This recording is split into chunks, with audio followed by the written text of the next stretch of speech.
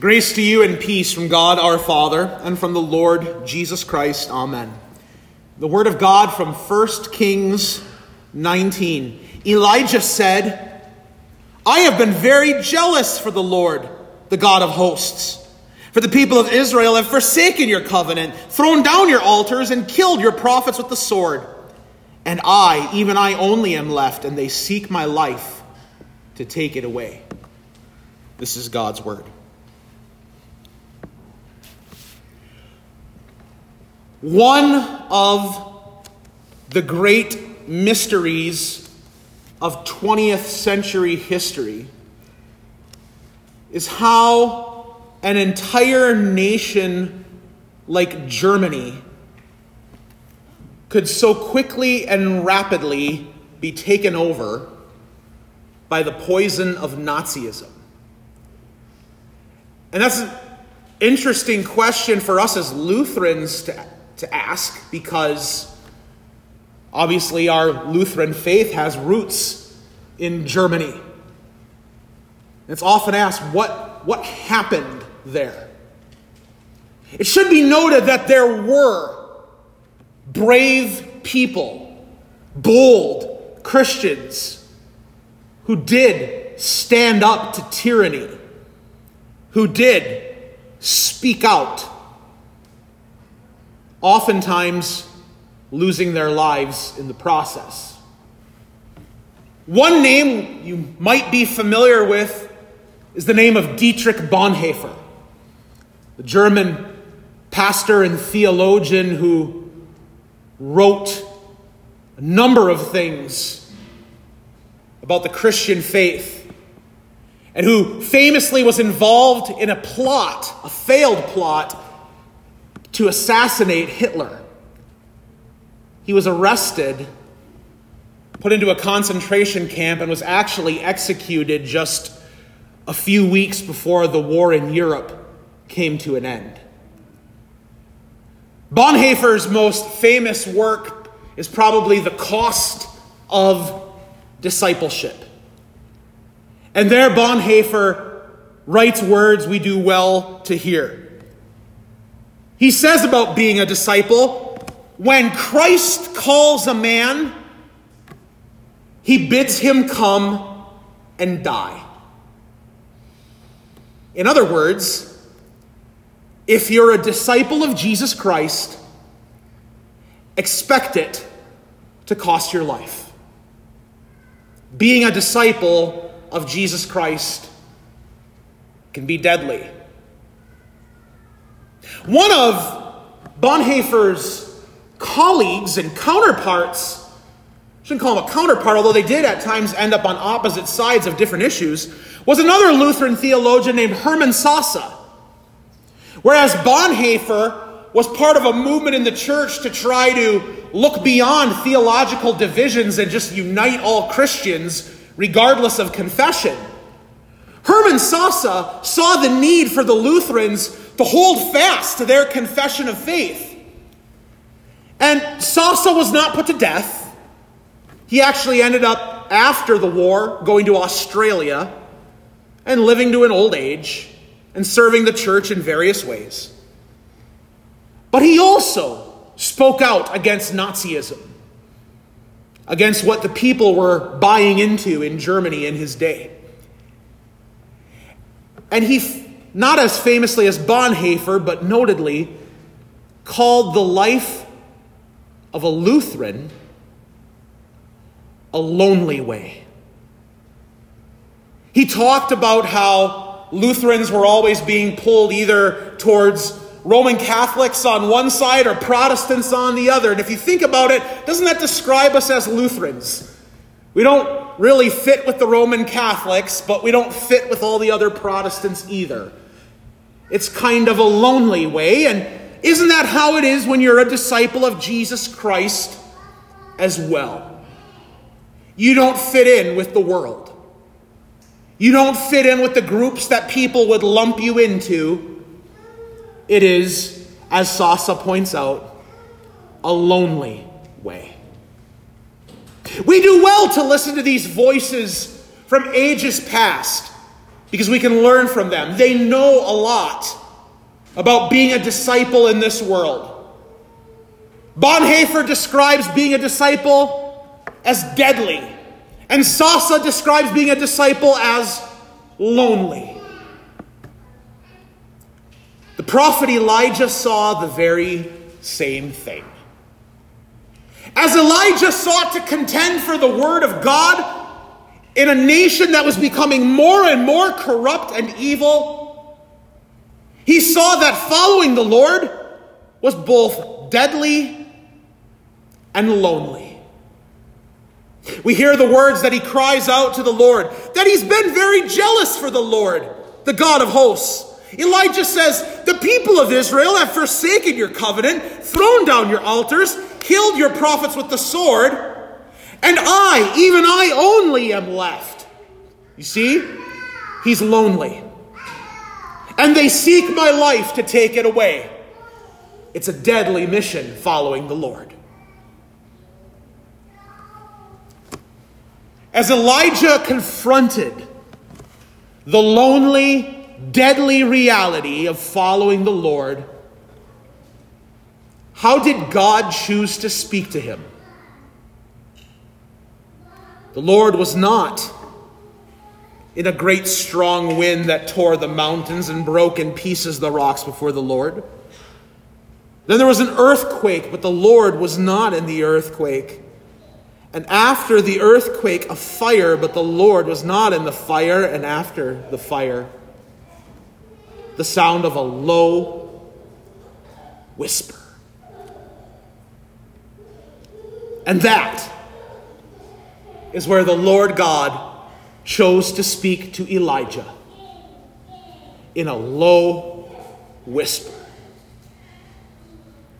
As Elijah's on the run, fearing for his life because there's a wicked king and queen who want to put him to death for following the Lord, Elijah could have used a God who was in a great wind, or in an earthquake, or in a fire, but what he got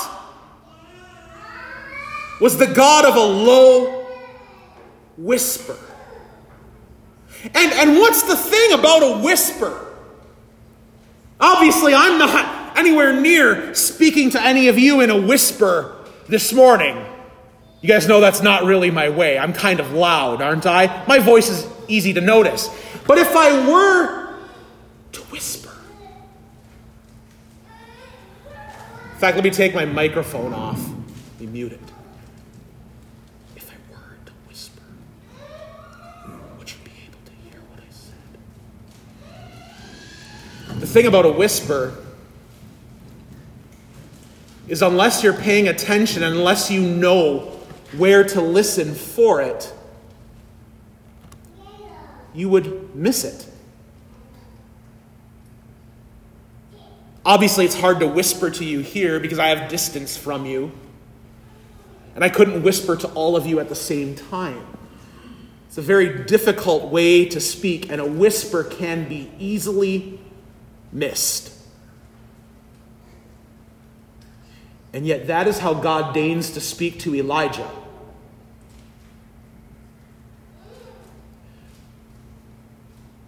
How many of us have presumed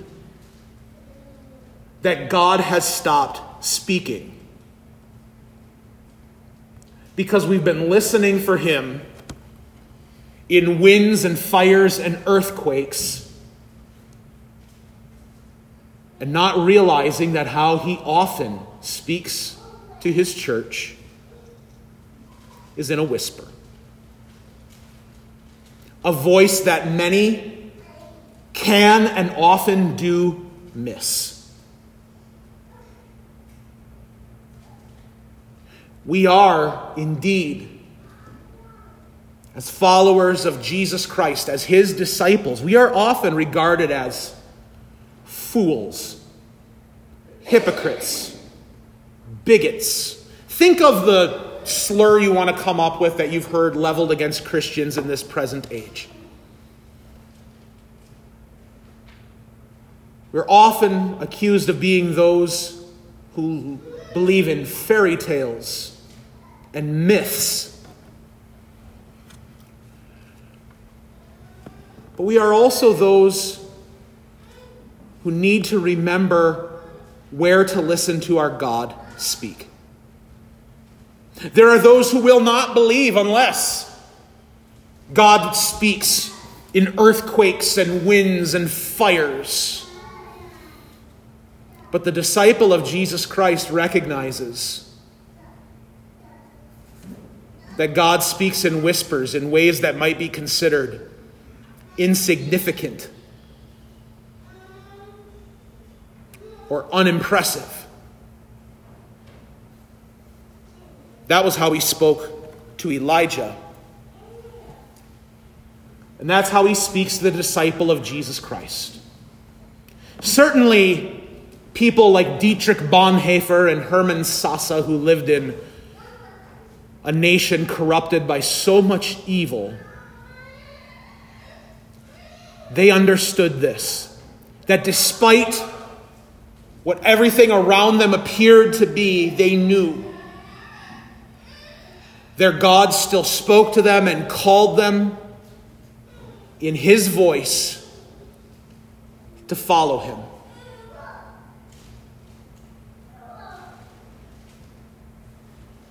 And that is how our Lord Jesus calls to us today. He calls us like Bonhoeffer and Sasse, like Elijah and Elisha, like Peter and James and John in our gospel. He calls us to follow him on a way that is often deadly and lonely. But it's a way where God still speaks to his church, where he forgives sins, where he gives life, and he does it in ways that often appear as whispers. When the Lord God chose to come down among humanity at his first advent, the coming of Christ 2,000 years ago, he didn't come in earthquake, wind, and fire, but in a whisper, born of a virgin and worshipped by shepherds. When he came to conquer sin and death, he didn't do it by bringing down an army of angels and archangels at his side, but he did it by dying on a cross, by doing it alone. It was a deadly, lonely way that Jesus Christ went to save you from your sin, in a way that appears to be a whisper. That same Lord Jesus speaks to you today, not with a voice that breaks down out of the clouds from the sky, but in word and supper, at the font, in the forgiveness of sins, through the low whisper of pastors. No, my voice may be loud, but it is really, in the grand scheme of things, only a whisper. There is nothing great or mighty about my voice or the voice of anyone else who proclaims the gospel of Jesus Christ. But nonetheless, through sinful, broken people, the Lord Jesus calls us, forgives us, and sets us on the path. The path that is, yes, deadly and lonely, but the path that, thanks be to God, our Lord Jesus Christ walks with us. Make no mistake, dear fellow disciples of Jesus Christ, the way is treacherous before us. It is deadly, and it is lonely. We are never completely alone, for it is the way walked by our Lord Jesus Christ, where he has made us disciples, where he has redeemed us with his blood. And he now goes with us on this way of following him. And he promises that he will come again to us one day. And let me tell you, dear friends, that day will not be a whisper.